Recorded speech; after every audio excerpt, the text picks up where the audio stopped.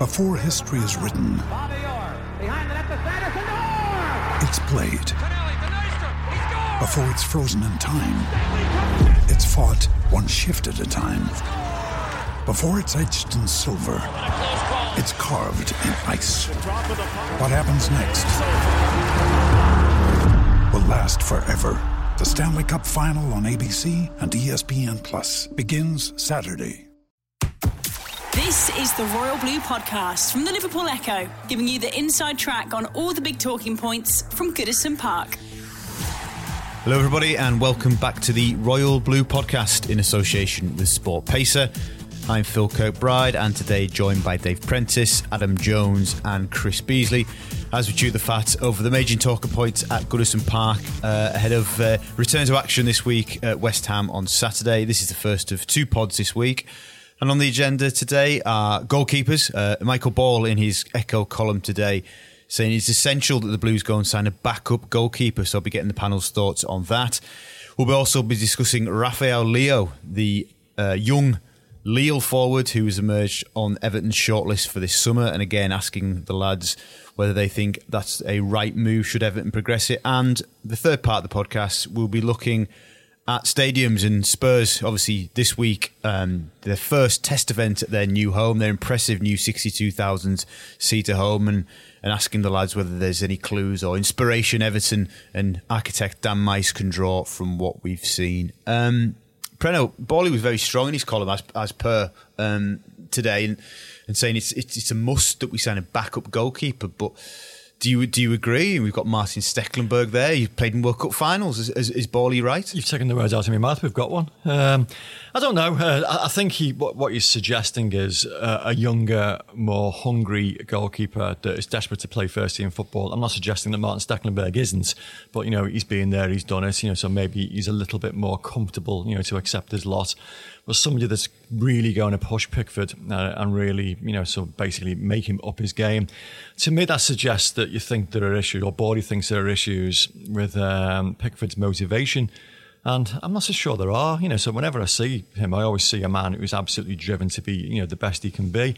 And, we hear from the training ground that, he's a very, very good trainer. He's a guy that pushes himself.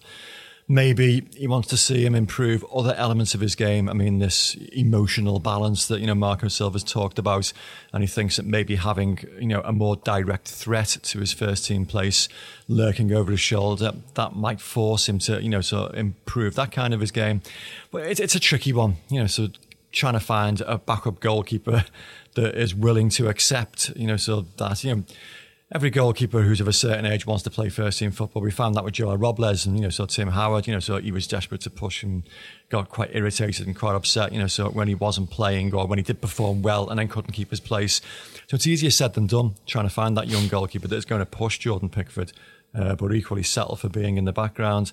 I don't think it's essential, no. I'm quite happy with what, so I'm seeing from Jordan Pickford at the moment, whilst saying that, yes, there are certain elements of his game that he does need to improve. But, so Bawley, so often has a point, and I wouldn't, dismiss it totally. Come on, guys, shut me down. I think one of the things that Bawley was trying to stress was that all top squads have competition for places, and the goalkeeper should be no exception. So, do you understand that logic? I completely agree with Bawley. I think that's exactly the point I was about to make. You can't just have one quality goalkeeper. I mean, we've mentioned Martin Stecklenburg there. He's been limited to just 2 League Cup appearances this season. Like that's it. And while Pickford is the future of Everton, and I'm not saying that he's not in any way, there is still massive room for improvement. And I just think if you bring in a younger, hungry goalkeeper who's going to push him a little bit, it's only going to bring even more out of Pickford. Surely it's going to bring the best out of his game. We see that all over the pitch. I don't see why. But doesn't that stunt Jav Virginia's progress, though? Who, presumably is that young goalkeeper that's, sort of been brought in to push for the future? Possibly, but can you see him being Premier League ready over the next 2 or 3 years? I don't know that much about him. The clips I've seen. So he's so young that he's, We've still got to look years and years into the future before we're, going to be relying on him in a Premier League sense. I think I wouldn't say get a goalkeeper in who's as young as Pickford. I'd be looking maybe a bit older, sort of the 28, 29-year-old ballpark. I personally think the best backup goalkeeper in the league is probably Sergio Romero at Manchester United. Could we be looking for that sort of calibre of goalkeeper? He seems very happy to just be sat on the bench and just be called upon when needed. And, it is quite hard to find players who are going to be that way motivated. But, and cost effective given Farhad Moshiri is, so wanting bang for his buck these days. You don't want to be spending 20 million quid on a goalkeeper who's going to be sitting on the bench, 35 times a season. Exactly. So. But at the end of the day, that's why we're paying Marcel Brands this kind of money. He's meant to be identifying these kind of targets, for their mentality as much as their playing ability. And I'd like to think that they will have plans set up for, Stekelenburg's only got a year left on his contract. So it's a situation that they're going to have to address sooner rather than later. If it's not this summer, then it's got to be in January or next summer. So I would tend to prioritise it this summer. Bees is another goalkeeper to go with Pickford, Stekelenburg and the up-and-coming Virginia a luxury that we can afford? Or is it very much that a luxury that, we're not in a position to have this summer?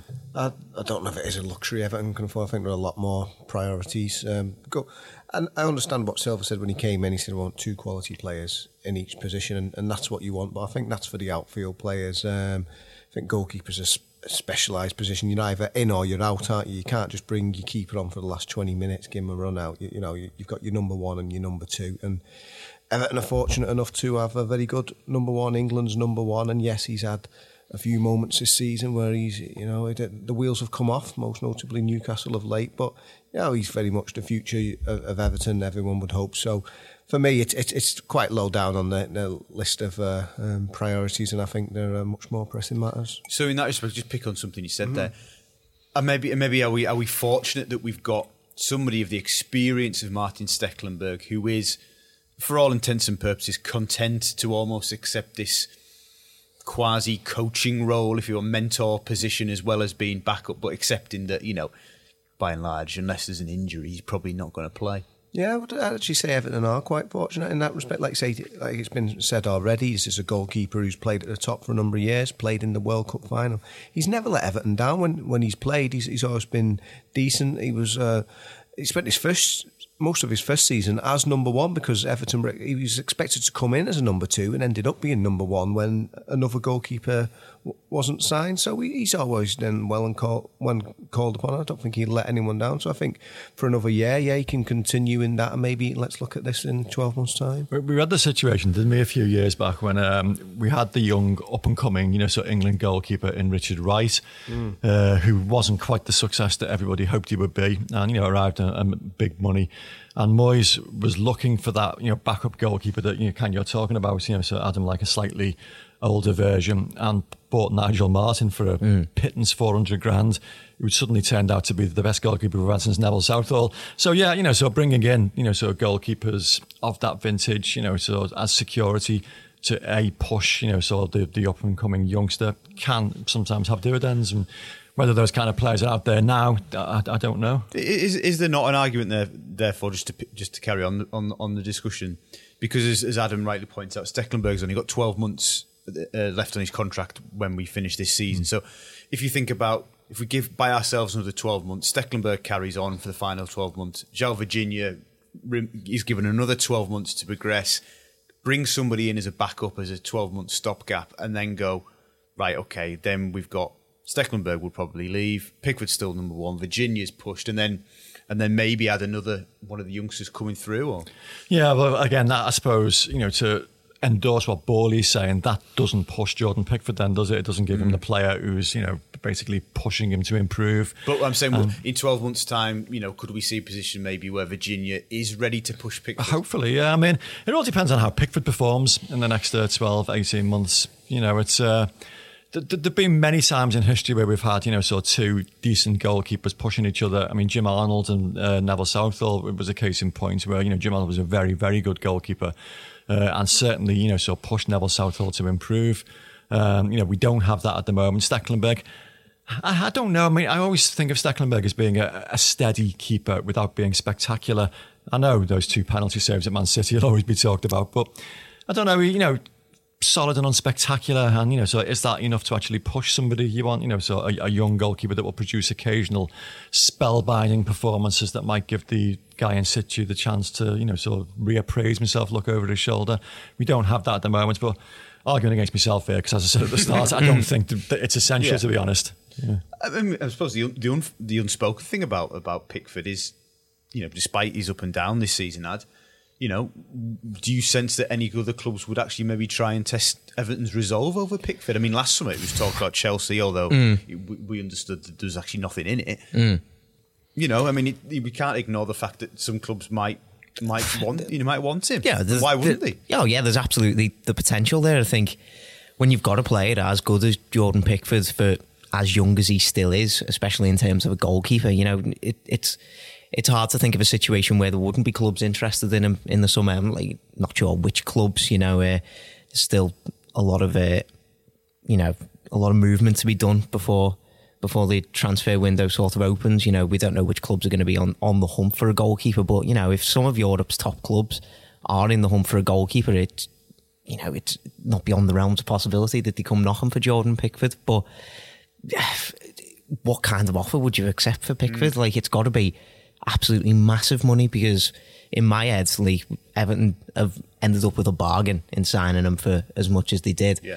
He's still young, he's still England's number one, as we've said. He's still produced some incredible performances this season alongside, some iffy ones, but that's what happens to any young player, really. I think he's still got so much more to give. He could, this time last year, we were saying, he could be Everton's goalkeeper for years to come. He was just about to absolutely sweep the Dixies at the end of last season. He's still got so much to give. And, I think that Everton should be prioritising him for the next, 5-10 years. Got a new contract in you this season? Of course, yeah. So there's no sort of incentive for Everton to sell. And I think they should be prioritising trying to get the most out of Pickford that they possibly can. And I just think the best way to be able to do that is to bring in a goalkeeper who is going to be, maybe pushing him that little bit more than Stekelenburg is at the minute. The experiences he's had at the moment as well are only going to improve him, so as a person, as a player. I mean, he's played in a World Cup semi-final, so at the age at which he is. The experiences he's had this season, I would hope, will be positive for him. He's being pushed to the England set-up, so every time, he makes a mistake at club level, the national media focus is all on should he be England's goalkeeper. So that's creating pressure, which hopefully he will learn to handle and react better to. Because it's a goldfish bowl, so for a young man to try and sort of improve his career, in a spotlight like that. And fingers crossed, so he'll come out the other side, a much better goalkeeper all round. He's got two managers who have so much faith in him, really, doesn't he?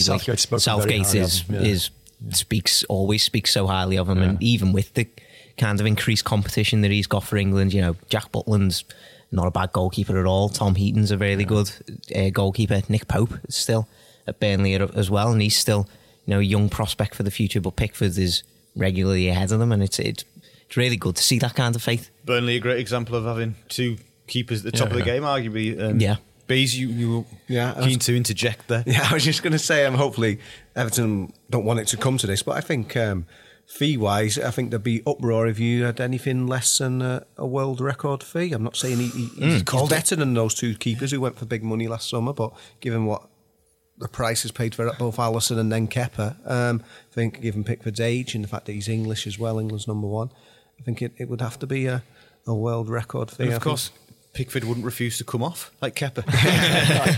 and he's a modern keeper. He's great with the ball at his feet. Owen does it a bit sometimes, tries to be a bit too ambitious, which again is something he's learning. But he's a photo fit of your top-class modern goalkeeper.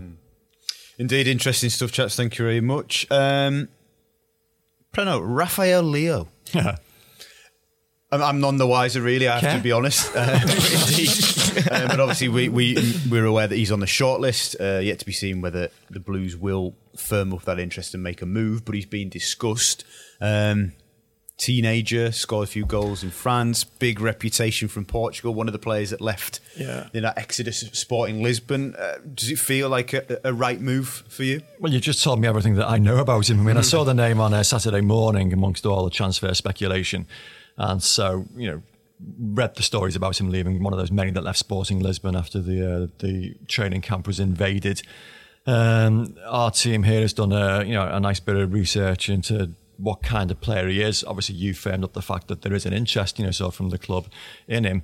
All sounds quite promising, but it seems to fit that strategy that Marcel Brands told you not so long ago about wanting players that can, interchange across that front three and play in a variety of positions, have pace, have so bit of dynamism, which is great. But to me, it doesn't solve the big problem that we have at the moment, and that's an out-and-out goal scorer.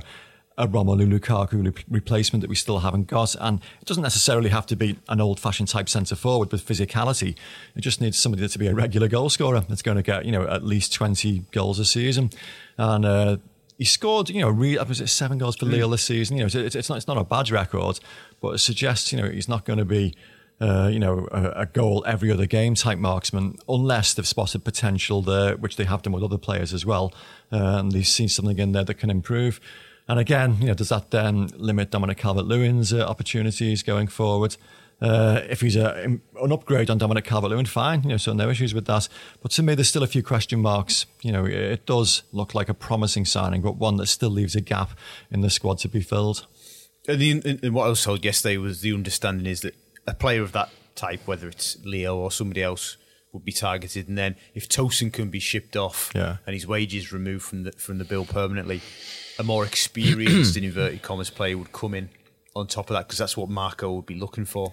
Yeah, I mean, it's a relative term, experience, of course. Yeah, exactly. And from what we hear, it seems that sort of Cenk Tosun, I know Marco Silva publicly says that he's got total faith in him, but we're hearing that his opportunities are going to be reasonably limited, let's say. So between now and the end of the season, they are looking elsewhere, which you can understand. I mean, the lad can finish. Certainly scored 2 for Turkey last night, so he's a reliable finisher, but it seems like they want more than that. They want somebody with a bit more pace, with a bit more mobility in the final third. I think the question for Tosun, perhaps, Brenner, would be, Cenk, could you play across the 3 positions in the front line? Clearly he can't. The answer's no, isn't it? Yeah. Well, he was brought in by a manager that bases his football philosophy on getting the ball into wide positions and get crosses into the box, for a fella like him to actually, take advantage of. And he did, in the first few months of his Everton career, he surely did have the ability to do that. Whereas Marco Silva, stroke Marcel Brands, have a different style of play, a different philosophy, which he doesn't fit, unfortunately. So they'll be looking elsewhere, for different types of players, I think, so rather than a player in the Cenk Tosun mould. Adam, ever seen Rafael Leo play? Can't say I have. No. But, I've seen Bees' piece with the Liga and expert yesterday, who described him as the Portuguese Mbappe. That'll do. So, I'm all on board. Although I do seem to remember, before we signed Morales, he was described as the Belgian Ronaldo, which didn't exactly come off. Just moments. But not quite. I think it's quite nice to see us linked with these, exciting kind of young talents. This is the kind of thing, even going back to when we first brought Steve Walsh into the club, these are the kind of signings that Everton fans, wanted to see. These sort of hidden gems, maybe, these kind of signings that fly under the radar. These young, exciting, vibrant, energetic sort of players. You want to see Everton and really bringing these players in. Definitely, don't you? You've got to take a punt on them sometimes as well, because I always remember when Lille had an exciting young midfielder that everybody in Europe was talking about, and everybody hummed and hawed, should they take a chance on him? Liverpool were eternally linked with him, and they didn't. Anyway, Chelsea bought Eden Hazard, and as we know what happened then, became arguably one of the best players in the world. Sometimes you do need to take a punt on some of those players, and okay, he's operating in a lower league at the moment, but could he do it in the Premier League level? If you don't take a punt on these players, you'll never know. I think he absolutely fits the profile, as we've said, that Marcel Brands wants Everton players to sort of have. But I just think if we were to bring him in, it would be intriguing not just to see what happens with the likes of Cenk Tosun, but how this affects the likes of Ademola Lookman's chances, even Henry Onyekuru's chances, maybe. Even I would suspect it would be bad news for Theo Walcott. Oh, you'd have to think so, wouldn't you? But are any of us particularly concerned by that? No, not at all. He's had enough opportunities. But then you've got the scenario then of, can you offload Walcott for a decent enough price, and who will take on his wages? Like, as Gav always says on this podcast, that the wages are the kind of the big thing to try and get over with Walcott. But, you know, to see us linked with some exciting young talent like that, I never think it's a necessarily bad thing. No. I think the issue could be whether Everton can get him. Obviously, he's doing really well at Lille. They're second only to Paris Saint-Germain, so heading for potential Champions League football next season. I think Manchester City have also been linked with him. So there's a guy, Andrew Gibney, who's done stuff with the Echo in the past. He follows Lille very closely. He said he's a very raw talent, but very exciting. Yeah. So yeah, he fits the bill there. Does it play into our hands, if you like, or our favour, that the pull of the Premier League has been one? Two, he's unproven, so perhaps the big boys, if you like, would go, we're not willing to spend. But if he does well for 12, 18 months, 2 years at Goodison, because he's then proven in the Premier League, yes, then we'll go for him. Is that working in our favour at the minute? You know, as much as we want to be among the elite, actually just being on the periphery in these instances, perversely, actually can work in our favour, maybe. Yeah, perhaps so. I mean, no Evertonian wants to think of Everton being a selling club, but you've got to be realistic. And I think Marcel Brands himself has talked about Richarlison and the fee it was paid for him. So, you know, he's already doubled in value, perhaps. So it'd be worth a lot more in a couple of years. So, but perhaps so. If he's one of these who's just underneath the elite level, they'll wait a couple of years and see how he gets on with the Blues. But yeah, I think he's like we said, that exciting, hungry young player, perhaps that Moyes was famous for bringing on, and that's the sort of player who'd excite the fans. I think the fact that Everton have got a reputation as well for giving, you know, so young players first team opportunities would work in Everton's favour. You know, so players are going to look at, you know, so Everton's lineups over the last 12 months or so and see that, well, yeah, you know, so young kids are given the opportunity to show what they can do. And, you know, if you've got the confidence in your own ability, you know, grab that opportunity. So yeah, fingers crossed that would work in Everton's favour. Especially when you're comparing Everton to Man City, when you've seen Jadon Sancho jump ship at Man City because he wasn't getting chances. Brahim Diaz jump ship as well because he's not going to get chances. Phil Foden, you know, he's getting a few opportunities, but is he getting enough? Even players such as Leroy Sané and Jesus, still young players, and yes, they're in the squads and stuff, and you know, it's a very difficult squad to break into, but they're not guaranteed to play, are they? No, exactly. So I'd like to think if you were, you know, a young, ambitious player, you'd be looking at the two clubs like Everton and Man City, and you're thinking to yourself, well, where am I going to get the most exposure? Where am I going to get the most opportunities to try and impress? And, you know, you'd have to say that's surely going to be Everton. I just want to pick up on something Adam said earlier in this discussion about young players. Do you think one of Farhad's biggest disappointments about the Steve Walsh period was that he hasn't appeared, we have to see how Onyekuru fares, of course, but didn't appear to unearth these type of players that, you know, we're looking at now?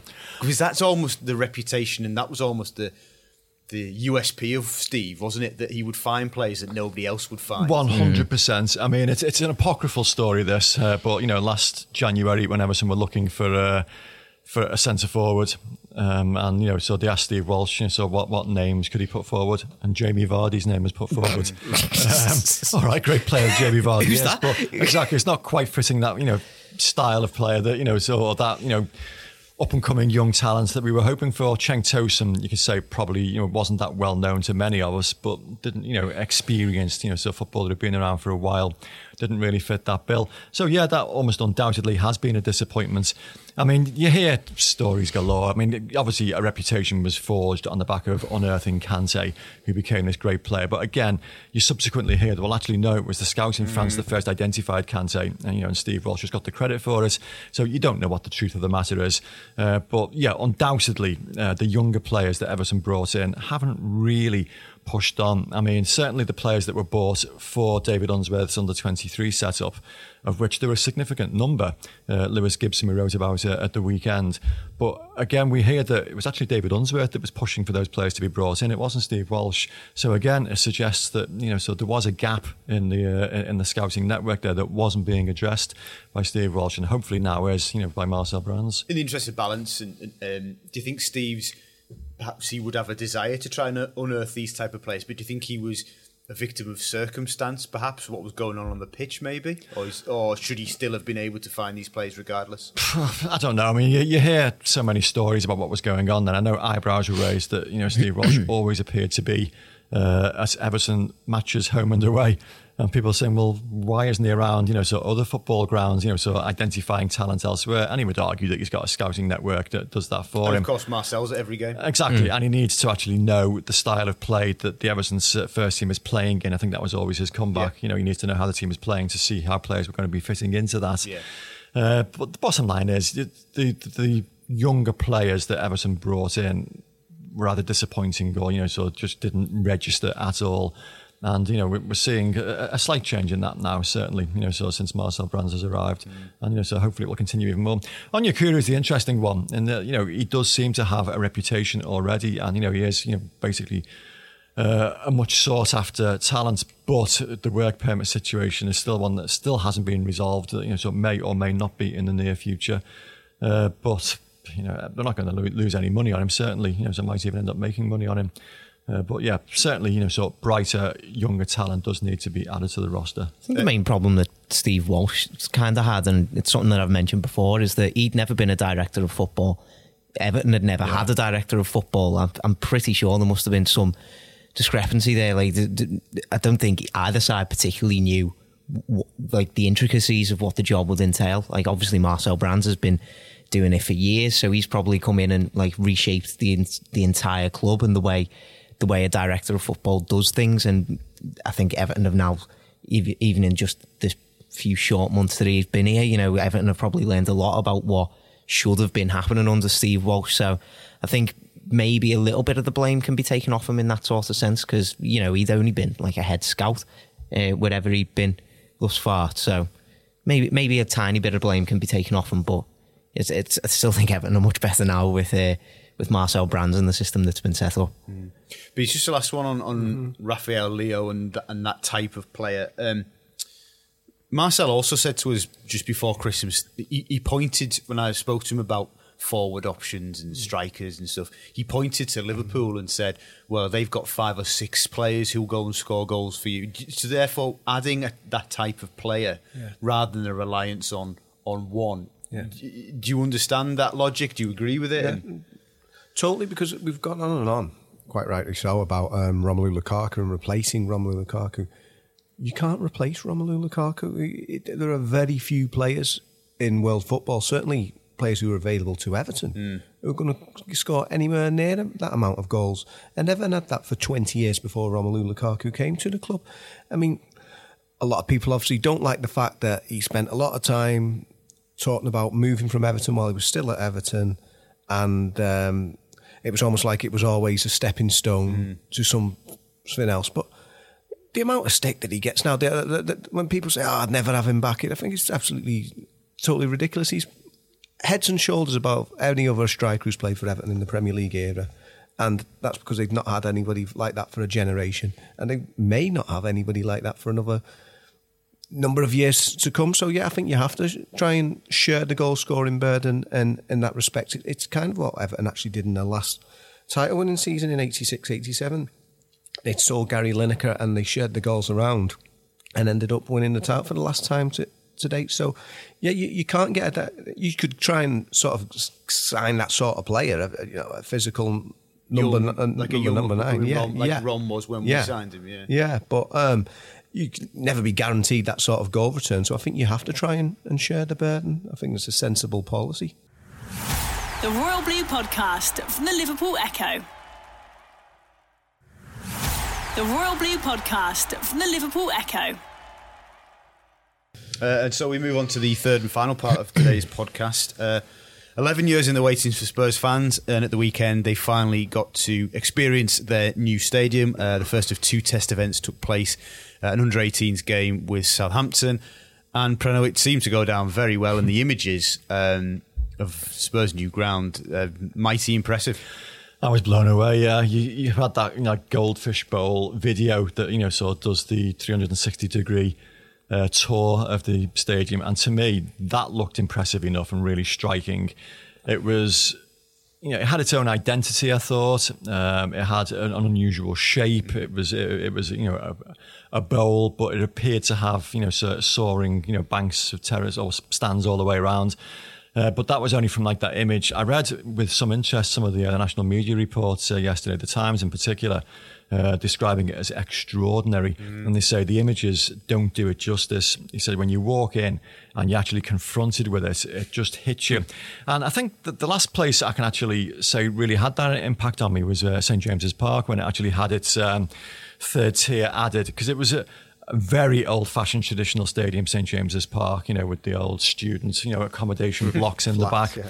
And then, when I walked in there that time, and just like my head went up and up and up, just looking at how high that, sort of soaring terrace was. Now we've been there so many times, you get used to it a little bit, course, a bit blasé. Yeah. But at that time, it was striking, for the, football stadium that were around at that time. And Tottenham had that, it sort of seems to be having that similar kind of impact. There's still a few things they could do to, make it even more of a Tottenham identity, which you would hope that Everton will have, Bramley Moore will have. A bit of, Archibald Leach crisscross, I don't know, but something that identifies this as very much Everton's home, so rather than another football stadium. But yeah, for me, it looks great. And it set the bench high, it's set the benchmark high, so that Dan Mice will have seen it and be very aware of it. And he's got his own ideas and his own plans, but it just does, say, look, this is what can be achieved, admittedly for 800 million quid, which is, so a huge sum of money. But, so the standard has been set. Follow that, as they say. Indeed. The showpiece, if you like, or the centrepiece of Spurs' new ground, Adam, is their South Stand, which is the designated home end. 17,500 seats, bigger than the Vitality Stadium, 34 metres high, and just shy of 5 metres from the touchline.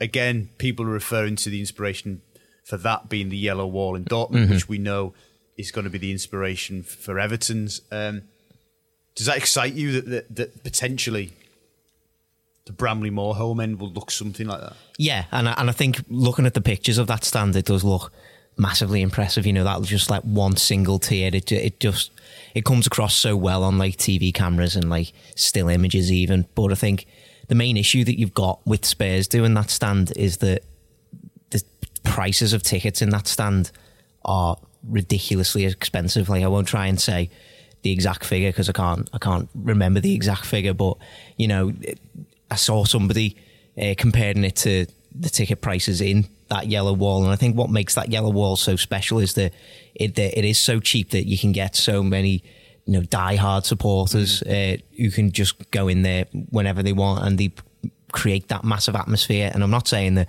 Spurs aren't going to create a really good atmosphere from that, but you are restricting your fan base somewhat by putting prices so high in a stand that you want to be. You want your most die-hard fans, you want it to be the most inclusive. So I think Everton just need to try and take that on board as much as they can, learn as many lessons from that as possible, because we all want to see that kind of stand at Everton. We've seen over the last couple of weeks the kind of atmosphere, the kind of effect that atmosphere can have, especially in that derby. The Gladys Street was incredible. The Gladys Street looked amazing against Chelsea a couple of weeks later. We want that kind of thing in the new Bramley Moore Stadium behind the goal. So I wouldn't say to Everton, don't be looking at making that kind of stand, but make it accessible for as many people as you want. And maybe put some of them mad beer taps in as well, because they've blown my mind. How does that work? Well, so somebody else sent me another video of the internal part of the press room at White Hart Lane. Tottenham Hotspur Stadium. Tottenham Hotspur Stadium, yeah. And again, I mean, the working facilities looked absolutely, phenomenal. Sort of spacious, classy. And a list of what was on offer for culinary delights that afternoon. And I'll tell you, there were pies to die for. Finished off with old Winchester custard tart. I thought, I'm sold on it. I'm looking forward to this last game of the season, Phil. Not sure about you. Yeah. Be sitting proudly atop of Spurs' South Stand is a large giant cockerel, which is obviously part of Spurs' heritage and on their badge. What's the one thing, Brennan talked about briefly at the start of the discussion, if there's one thing from Goodison that you would want to take into Bramley Moore in that regard, what would it be? Well, it's not a physical object. What I'd want to take is the atmosphere as much as possible. But in regards to physically bring, I think Dave's alluded to it with the, I think the Archibald Leach crisscross design is so iconic. It's interesting, really, because all of Leach's stands used to have that. So it wasn't Villa Park, Sunderland. Yeah, it wasn't particular to Everton. Ibrox as well. Ibrox still does. Yeah, Ibrox is actually one of the very few that still does. So it's seen as being typical of Everton, but it was actually Leach's trademark, as you will. But I think that's something quite typical. What we've already heard from Mr. Mice himself last year was that there was an idea perhaps to bring 1,878 seats from Goodison Park. That's something he'd already said. And then we saw with the leak document earlier this year that there's also this idea not of bringing something from Goodison but paying homage to the dock. To almost have the dock wall. And I mean, that actually concerned me, the thought of having bricks behind the goal from a safety point of view. You know, we see, especially if it's going to be close towards the pitch, we see often at Goodison players going into the hoardings. I hope there wouldn't be a safety issue in that respect. But yeah, I think maybe just move them for the away end. The opposition can attack that end. It reminds me of when we were at Stoke last season, and it was snowing, and they cleared the home penalty area, but not the away penalty area for Jordan Pickford. That went well, then, didn't it? When they had the blue markings at Stoke. But perhaps the Archibald Leach. I mean, I don't know. Maybe it'd be a blast from the past, Dave, and maybe bring back some sort of nod to the Littlewoods clock or something like that. I don't know. That's a nice thought. Yeah, I was just, what does identify Goodison Park? Because things come and go. I mean, people talk about the people of my vintage, those half-moon crescents that used to sit behind the goals that they took out, I think, because... to protect the goalkeepers. Well, I think they were initially put in to protect goalkeepers, because Pat Jennings got hit on the back of the head with a bottle thrown from the crowd. To revive that. And it was to try and keep the fans, sort of a bit further back, but they just became a bit synonymous with Goodison Park. Littlewoods clocks is another one. The church, how can you possibly recreate a church? You can't do it, can you? But that is the only football ground that I'm aware of that has had a place of worship in the corner alongside where fans go to worship. Whether there could be some subtle nod to that somewhere, I don't know.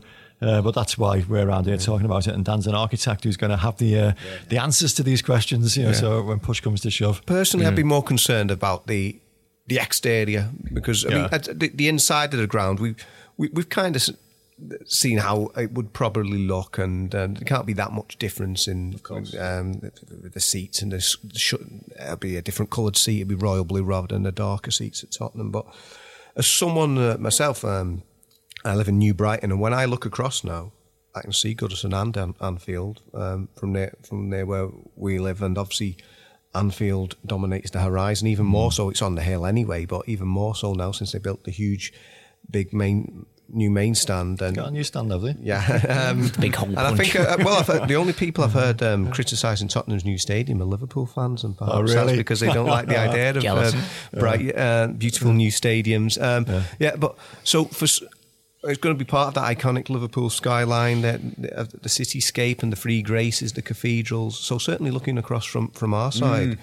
That's a good point. Yeah, what does it look like from this Riverside? To look special. So what is symbolically Everton for that can be on the outside of the state, other than the crest, of course, and the badge? What? I don't know if it has to be symbolically Everton, but I think it needs to be something quite unique and iconic. Prince Rupert's Tower, something to do with that can be incorporated on the outside of the building, maybe. Something so it feels, I think Mr. Meiser said himself, almost raised, I don't know what his exact phrase was, but like emerging, looking like it emerged from the dock itself. So couldn't we have Prince Rupert's Tower on all four corners? So where does the statue of Dixie have to be? On the approach? I was going to say about the statue of Dixie. On the approach from coming off the Dock Road as you walk in, or for the people looking... Personally, I would like to see it on the riverside, looking out to where he came from, Birkenhead. That was his roots. Yeah. And, looking across the river, sort of the place that, forged his ability. It'd be quite nice, but... It almost looked like he was walking on water from certain vantage points. Even better, exactly, yeah. I like the sound of that. Is that a time when you'd introduce new sorts of statues as well? For other club legends, Holy Trinity, yeah. Well, they're going to be left behind at Goodison, we're told, aren't they? There's going to be a Ball Harvey Kendall statue, left as part of the legacy, yeah. But that doesn't say, that there can't be other statues, around Goodison Park. I think Kendall, especially, being, such an iconic player and manager for the club. I think he's absolutely deserving of a statue at the new ground. Do you think we have to take the recent Goodison stand names with us? Oh, again, good question. Because they've been obviously... Yeah. Was it last season? The relatively recent, I mean, the Howard Yeah. Kendall Gladys Street is only a few years old. Yeah. The Sir Yeah. Philip Carter Yeah. Park End was the same time. Can you leave that emotional connection as much as Everton, as you say, Preno, are leaving a legacy and that would... But the stands are going, won't they? Eventually Goodison will go, we assume, Yeah, that's Goodison Park. Yeah, there's going to be all kinds of sort of buildings sort of built around there, leaving a legacy. You do need to have some kind of nods to the past in the new place, and whether that includes the players' names, I don't know. Whether that just means the actual titles, the Gladys Street End, or sort of the Park End. I don't know whether fans will give them their own titles. The Riverside Stand, I don't know. Yeah. The Dock Road Stand. There's a lot of talking to be done between now and And the interesting one, Bees, actually is, and again, this is for people far more qualified than us to actually get done. But naming rights is an issue because how many Evertonians would now refer to the proposed ground already as Bramley Moor? It's Bramley Moor, isn't it? Yeah. And is that going to be the real difficult sell for Everton when they go to these blue chip companies, these high tech companies, and looking for a naming rights partner? Because as Newcastle have found out, it's still St James's, isn't it? It's not the Sports Direct. Yeah, if it had been, and perhaps a less iconic site, maybe that would have helped them more in going to the sponsors, because it wouldn't have had a natural name. But yeah, it almost seems to be Bramley Moor Dock in the way that, like we were saying, well, what's Tottenham's new ground? It was called the Northumberland development, I think, but nobody really refers to it as that. Whereas this is, the iconic Riverside site, the Bramley Moor Dock. So perhaps that would be difficult, and I don't know. Maybe they'll do a great deal and it'll officially be called whatever. At the Bramley Moor or what. But then everyone refers to it as Bramley Moor anyway, because we've already seen with this new generation of stadiums, I think both Huddersfield Town and Bolton Wanderers have had various names for their stadiums already, and it can change in time. Maybe officially, like I said, it would be called whatever after a sponsor, but everyone might still refer to it as Bramley Moor Dock. Have Spurs had their sponsorship? Not that I'm aware of, because it's still being referred to as of the weekend, Tottenham Hotspur Stadium. So I think I heard rumours the other week that Nike might be sponsoring it, but right. apart from that, like I wouldn't like to see Everton playing in the Nike Stadium. Like that doesn't fill me with a lot of joy. I suppose ultimately the bottom line is if the deal's right for the football club and it swells the coffers accordingly, this is the kind of payoff for a new stadium, isn't it? You have to accept it, yes, but fans will give it their own names anyway. We found that out here. The Echo Arena, now the M&S Arena, M&S Bank Arena, M&S Bank Arena, but no one calls it that, do they? Or do they? I don't know. It just does it. It's the Echo still. What about Finch Farm? Officially, USM Finch Farm. All official club documents, all releases, it's USM Finch Farm as it strictly is its name. Yeah. But because it was Finch Farm and nothing else for so long before, I mean, I don't hear too many people refer to it. It's difficult to break people's habits. So once something's become accepted and you've spoken about it so many times, it's difficult to break that. I mean, it's Bramley Moor before a spade has even been put in the ground. Yeah. So I think it'll always be the Bramley Moor, regardless of what appendages put before it. Well, what I think is exciting, whatever comes up with the designs and however it does end up looking. Having seen Tottenham Hotspur's new stadium, it's not going to be as expensive that, hopefully, and it might not have so many gimmicks. I think they got some sort of is it fromagerie or something? I don't microbrewery. think. I don't know. I think the Evertonians might like that, but maybe not the fromagerie. But seeing what Tottenham Hotspur have done, the next one is invariably better. So it's exciting times for Evertonians to finally see Tottenham's stadium being done, and also showing, well, why can't Everton's get done, and why can't Everton's be even better when it is done? Well, what I love about Tottenham's is it's next door to White Hart Lane, so we saw it being built Over the last few visits, it's and it's looking better and better every time, and it's still in the same neighbourhood. So Spurs fans, so will still go to the same pubs before the game, still make the same walk, still go out for the same station. Everton is very, very different. It's only a few miles, but it's a different part of Liverpool entirely. Yeah. So an entirely different match-going experience. So a whole new world to explore. Yeah. And what Tottenham have actually won in the end. It seems that they lost because they lost. So we're going to talk about West Ham later in the week, obviously, because that's Everton's next fixture. But they actually wanted to go to the Olympic Stadium, didn't they? And they lost that to West Ham United. But in the end, who's the real winner now? Yes. You've got one team in this huge bowl with the massive spaces around. It's totally lost its identity. It thought it was getting a free lunch and has ended up with a stadium not suited for football. And then Tottenham have ended up staying on their own doorstep with their new bespoke stadium. They've come out top on that one. Mm-hmm. Indeed, and as you say, Chris, we will discuss West Ham and the London Stadium and how Marco Silva may need to catch a bus to get to the touchline from his seat later in the week when we reconvene. But that's all for the first podcast this week. Thank you very much, chaps, and thank you for listening. Remember, you can rate, review and subscribe to us on iTunes and Acast. You've been listening to the Royal Blue Podcast in association with SportPacer. You've been listening to the Royal Blue Podcast from the Liverpool Echo.